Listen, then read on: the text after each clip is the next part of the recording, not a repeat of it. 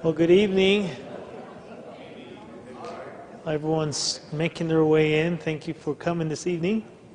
Welcome to Tuesday Evening Chapel. And this is our last Tuesday chapel for 2012. Wow. Can you believe it? This is also the third of our Advent Chapel services for this year. Our speaker for this evening is Professor of Bible and also Professor of Pastoral Ministries, Professor Joe Warrington. Let's welcome him. He's going to be bringing us the Word. Well, we've been lighting some candles, and tonight we're going to light a pink candle. Why pink? Joy, good job. Pink represents joy. The purple candles and also the blue that is involved in Advent represents God's royalty. And the pink candle always represents joy. So we're going to light the pink candle. Last week we lit a couple of candles. One, the candle of hope. The next, a candle of preparation. And tonight we're going to light the candle of joy. So let us begin our service this evening with a responsive reading. I'll read first and you follow. The people who walked in darkness have seen a great light.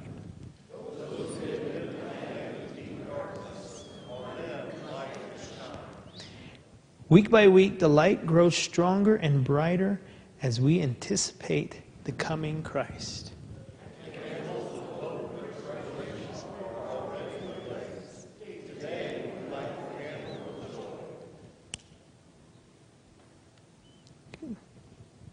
My soul glorifies the Lord. And my spirit rejoices in God my Savior. We excitedly anticipate the coming of the Mighty One, the promise of healing, comfort, liberty, and freedom is good news that is meant to be shared. We kindle this flame together. We lift our hearts and voices and songs of joy. And that's what we're going to do this evening. Let us all stand as we rejoice in songs of joy.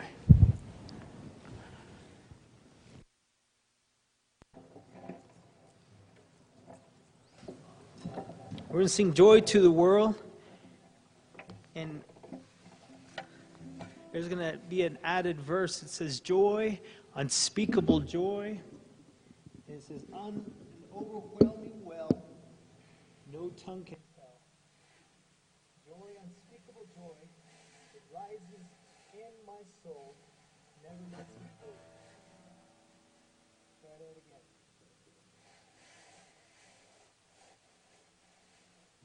Testing. There we go.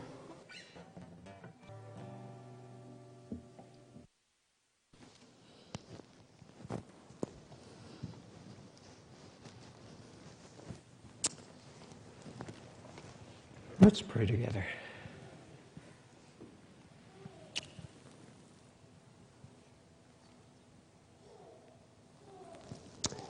Father, we live in troubled times, difficult days, sorrowful days, painful days. But yet, Lord, we believe you want to sustain us with your joy and your peace and your love. Tonight, as we draw near to you, we pray, Lord, that you will indeed draw near to us. Guide our thoughts tonight, and may you be glorified. And now, Lord, may the words of my mouth and the meditations of my heart be acceptable to thee, O God, my strength and my Redeemer. Amen. Amen. I want to draw your attention tonight to the book of Isaiah, the 35th chapter of Isaiah tonight.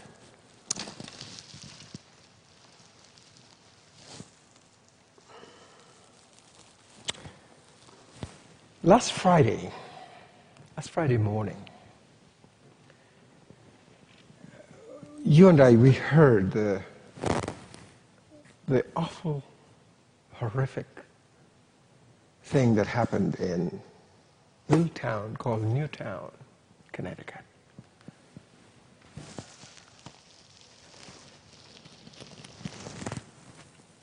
And this is not an isolated act.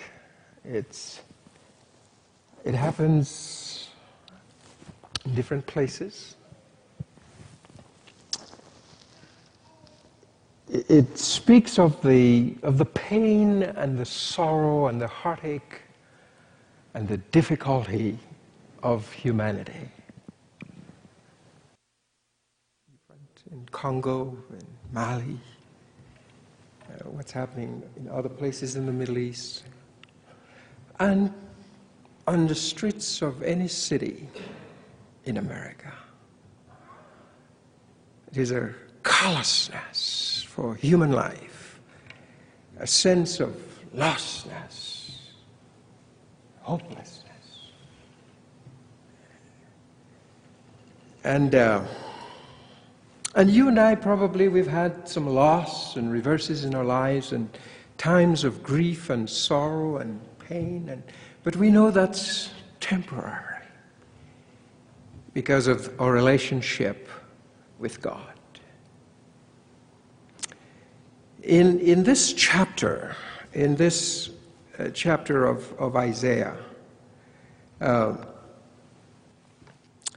35, it speaks to us about joy, the reversal of heartache and sorrow, mourning, pain.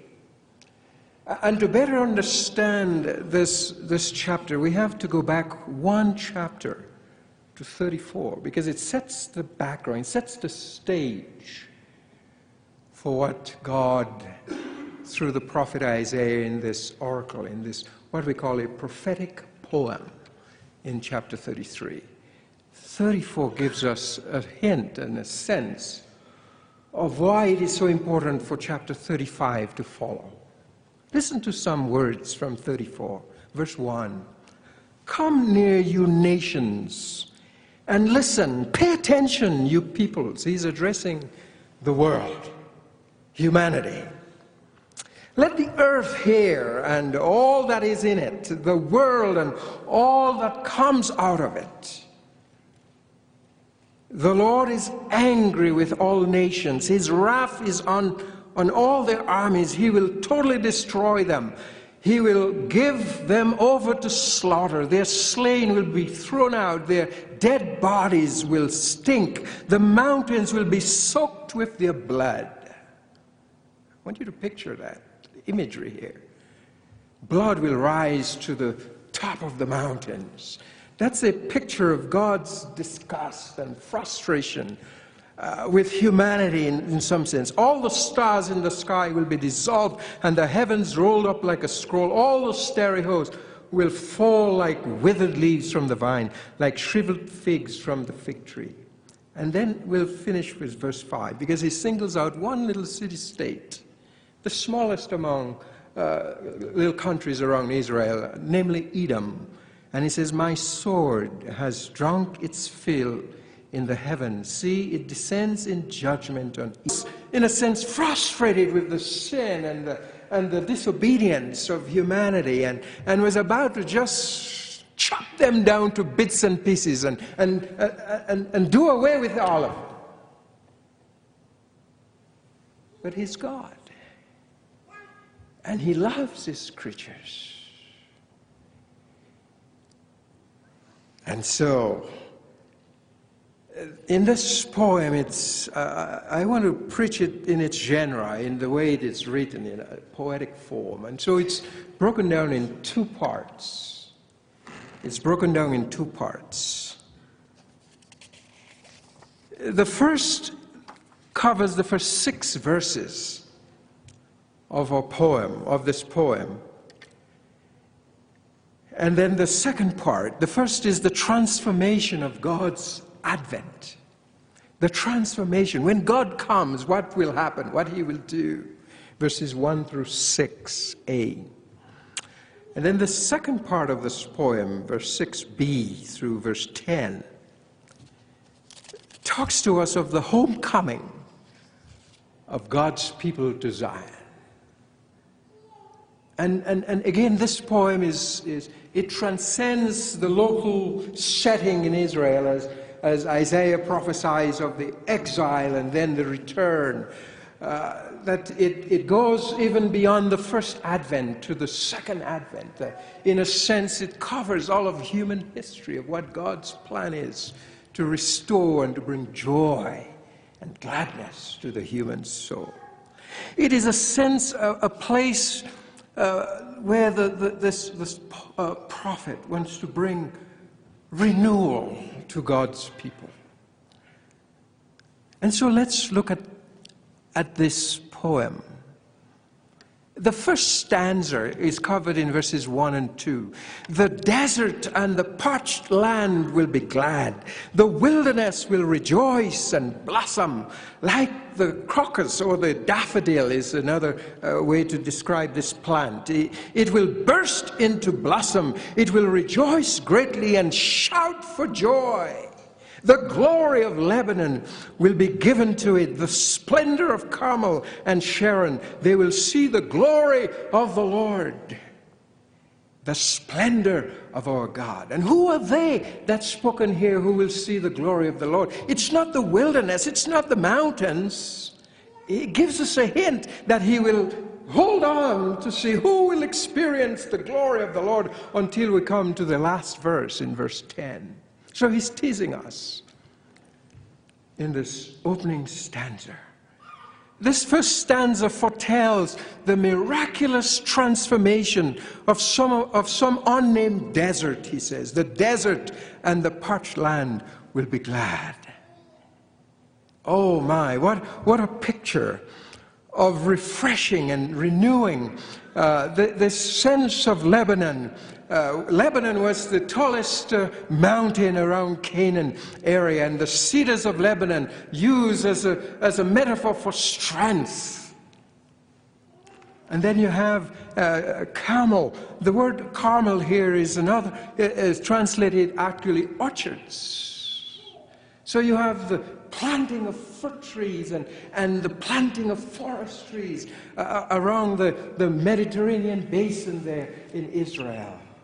This plant, this crocus or the daffodil, has the flowers like trumpets that carpets the ground. Can you see it? Paint a picture of a desert that is carpeted with beautiful flowers, tall, towering trees, and orchards of fruit trees. What a reversal of a desert. This speaks to us individually of the dryness that may be in our own lives, that God wants to bring renewal and joy and gladness to our hearts. Or maybe it's the dryness in our churches and the need for renewal. And some of you are going home to this Christmas and you're wondering, will there be life in my church when I get there? You probably have heard of some of the difficulties and tensions at our home churches. And so there is hope of renewal for all of us, whether it's individually or as a family or as a church family.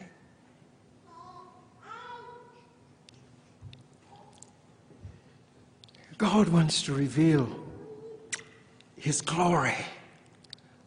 The second stanza, let's just move on. We have little time because there's so much in there I'd like to unpack for us tonight. The second stanza is verses 3 and 4, and it hints at who will see God's glory and how will they see it. Who will see this glory and how will they see it? Strengthen the feeble hands, steady the knees that give way, the trembling knees of fear. Say to those who with fearful hearts, be strong, do not fear, your God will come. That's Advent. He's coming.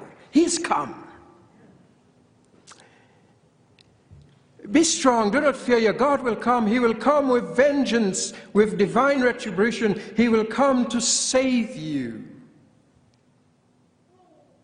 And the word vengeance here, let us not be betrayed by it to think that it is God is just going to come and crush us. No, he's going to come and bring justice.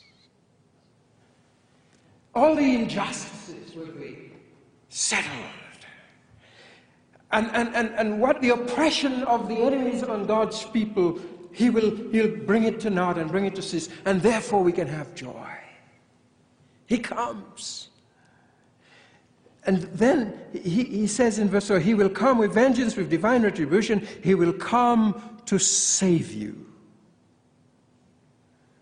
He will come to restore, to heal, to bring justice in a world that is so filled with injustice and oppression and exploitation and all the negative things we see in our world today. When God comes, he will come and save you. And those who are fearful with trembling knees and cannot stand steady, he says for them, I will show you my glory. I will show you my glory. In stanza number 3. And by the way, this poem is built in 2 sections and 3 stanzas in each of those 2 sections. In the 3rd stanza of section 1, it explains what God's coming will do for his people. What will his coming do for them? Verses 5 and 6. Then will the eyes of the blind be opened, and the ears of the deaf unstopped. Then will the lame leap like a deer, those who had feeble knees and that were fearful. They will experience the healing touch of God from their paralysis. And not only will they walk, but they will leap for joy. Reminds me of the gentleman that was in Acts chapter 3. Silver and gold, Peter says, we do not have, but such as we have we give to you in the name of Jesus Christ of Nazareth. Rise up and walk. And this man just started jumping and leaping, almost like a jackrabbit, testing those little muscles, those ankles that had never worked in his life. Joy.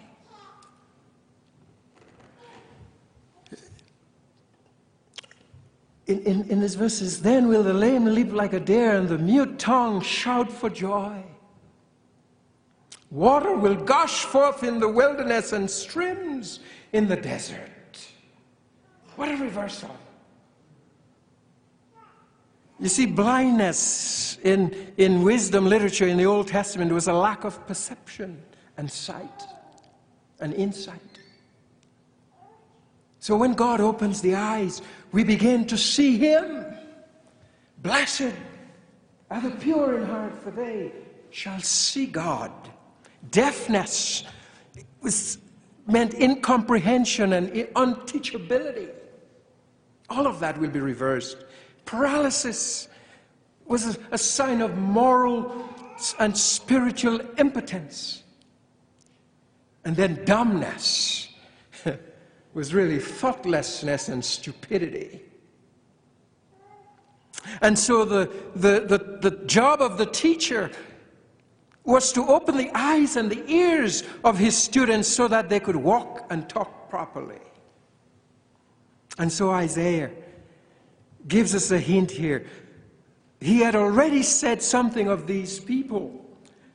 In fact, in chapter 6, in that great chapter where God manifested himself to Isaiah, chapter 6, he speaks of the blindness to God of the people, verses 9 and 10 of chapter 6 of Isaiah. In that same chapter and same verses, he speaks to their deafness to his voice. And then in chapter 32 and verse 4 through 6, he had already spoken of their dumb stupidity. In chapter 30, He said that God would lead them on the right path. He would walk with them. So they will indeed see him with their own eyes, hear him with their own ears, walk with him on the right way, and praise him with their own mouths.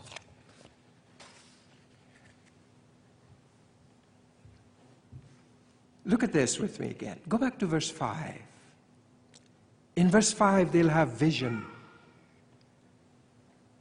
to see the glory he had promised in verse 2. In verse 5, they will hear of the message he has spoken of in verse 4. In verse 6, their lameness will be healed from their paralysis so that they can walk on the highway that he's going to build. And in verse 10, their speech will be recovered so that they will come singing as the people of God returning home. There are some parallels between those two sections. But this water, this refreshing, this streams in the desert, back in verse 6. Then will the lame leap like a deer, and the mute tongue shout for joy. Water will gush forth in the wilderness and streams in the desert. Metaphorically, I wonder if he's speaking also of the work of the Spirit in the lives of his people. In chapter 36, the next chapter, he says, I will sprinkle you with water. I will remove the hardness of your heart and give you a soft heart. And in chapter 37, he says, the dead, dry bones will live. They will begin to rattle, and life will come to them. This water speaks of life, and this life in the Old Testament sense is that of the work of the Spirit. And so this third Sunday, this service of Advent, speaks of renewal of joy and the work of the Spirit in the hearts of God's people. But notice the second part of this poem, verses 6b through verse 10. And in the first stanza of the second part, he shares with us how the wilderness will become a fertile garden and forest. Look at those verses. Then will the lame, verses 6b and 7. Then will the lame leap like a deer, and the mute tongue shout for joy. Water will gush forth in the wilderness and streams in the desert. The burning sand will become a pool, the thirsty ground bubbling springs. In the haunch where jackals once lay, grass and reeds and papyrus will grow. Luscious, green. Amen. The provision of water to irrigate the desert. Then in the second stanza, verses 8 and 9, the holy way for the redeemed. It speaks to this path, this way of holiness. And a highway will be there. It will be called the way of holiness. We're told that the road that led to the temple in Jerusalem, the name of the street itself was the Holy Way. The Holy Way. As worshippers, pilgrims traveled from the city to the temple, up to the temple, they made the street the Holy Way, not academy, not powers. I was tempted as I was driving to come to chapel tonight. I said, I wonder why didn't they name that street that comes up? Wouldn't it be nice to name it the Holy Way? Well, that's what Isaiah did in this poem. He sees exiles coming out of Babylon, and God is going to build a highway, and he's going to call it the same name that the street that led to the temple, the Holy Way, the way of holiness. It is an invitation for God's people to get on this road with him, to travel with him, to journey with him. It tells us those that were excluded getting on this highway. Look at it here. It will be for those who walk on that way. The unclean will not journey on it. The wicked fools will not go about on it. The wicked fools is an expression of those who participated in the temple, but their hearts were far away from God. There's a name for those. They're called hypocrites.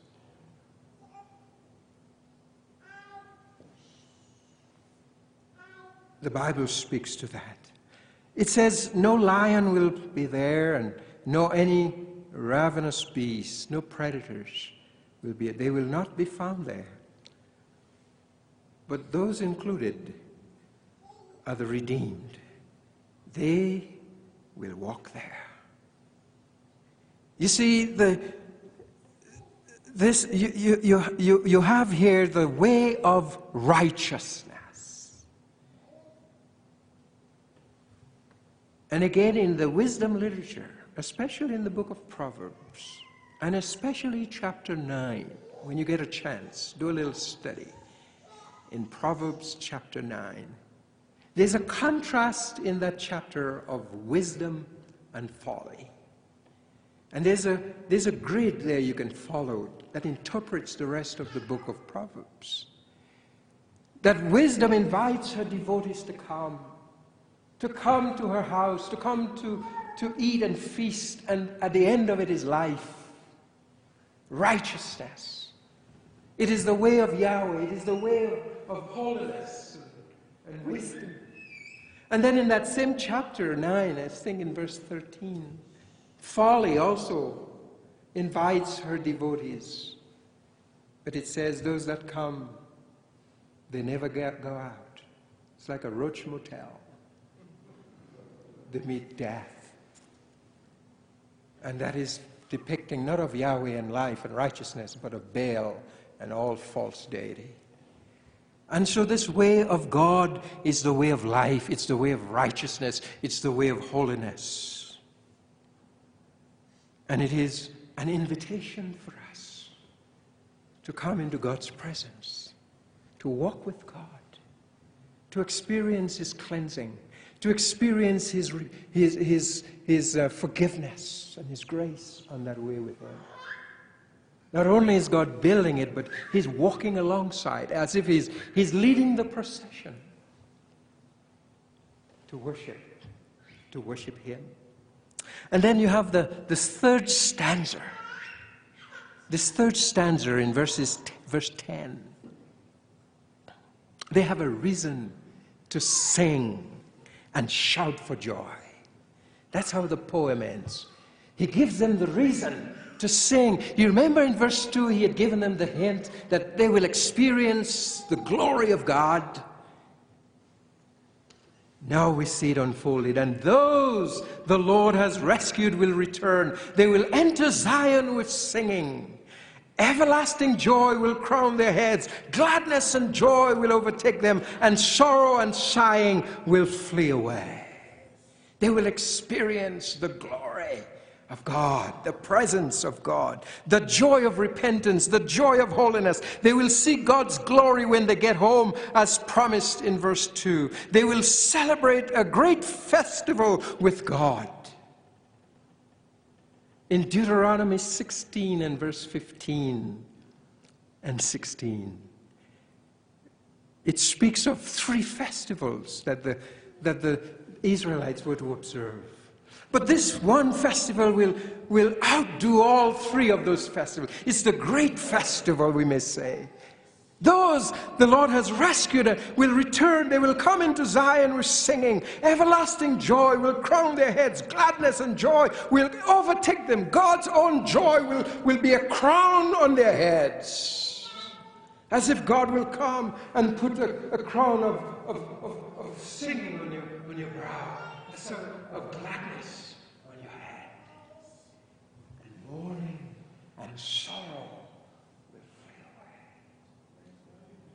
This transcends the return of not just the Israelites who were scattered by the Assyrians come back to Jerusalem, or when the kingdom was divided into two and the northern kingdom went up north and they made their own shrines at Dan and Bethel. And they say, well, this might mean that they're coming back to Jerusalem to worship. It's more than that. It may be that, but it goes beyond that. It goes beyond the exiles in Babylon coming home. It goes beyond that. It enters into the time of the New Testament with Christ, who has come to bring salvation, to bring joy and hope and peace into the lives of his people. And it goes even beyond that. It covers the parousia, the second coming of our Lord, when death itself is destroyed. It's eschatological.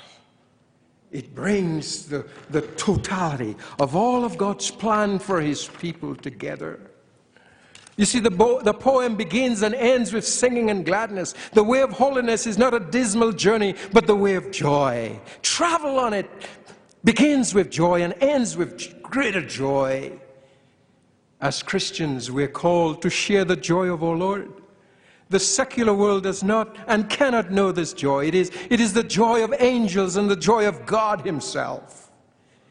You see, at the birth of Jesus, this joy comes down on earth so that we too can join in with the angels in their praise and enjoyment of God. This joy which we share with the whole redeemed natural world issues in the praises of God, which unites us with the whole of God's creation.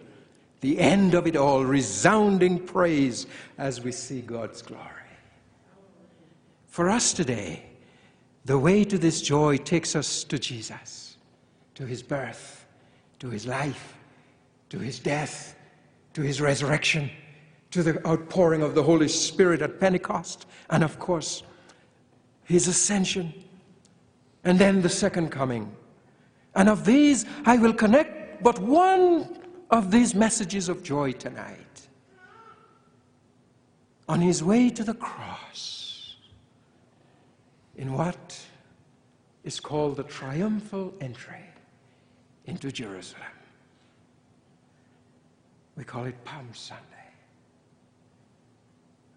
Listen to those words of the pilgrims that came down with him from Galilee. Disciples, the scripture says, not just 12, but hundreds of them that followed him.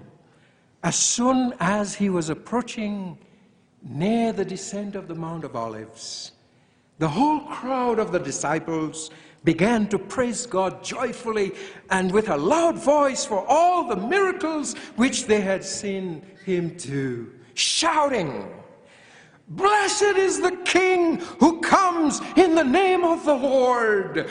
Peace in heaven and glory in the highest." They did not say like the angels in chapter 2 and verse 14, peace on earth. No. They said peace in heaven and glory in the highest, as if to say, heaven is pleased with what's happening down here today. The Messiah indeed has come. We see his miracles. And we are beside ourselves, and with ecstatic, exuberant joy, they burst forth into singing because Christ, on his way to the cross, they recognize him as God's Savior who has come.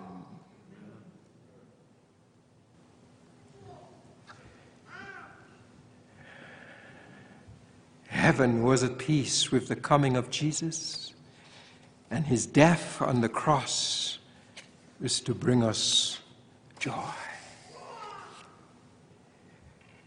And you and I this Christmas, we can experience that joy. It's a lasting joy. It's not temporary.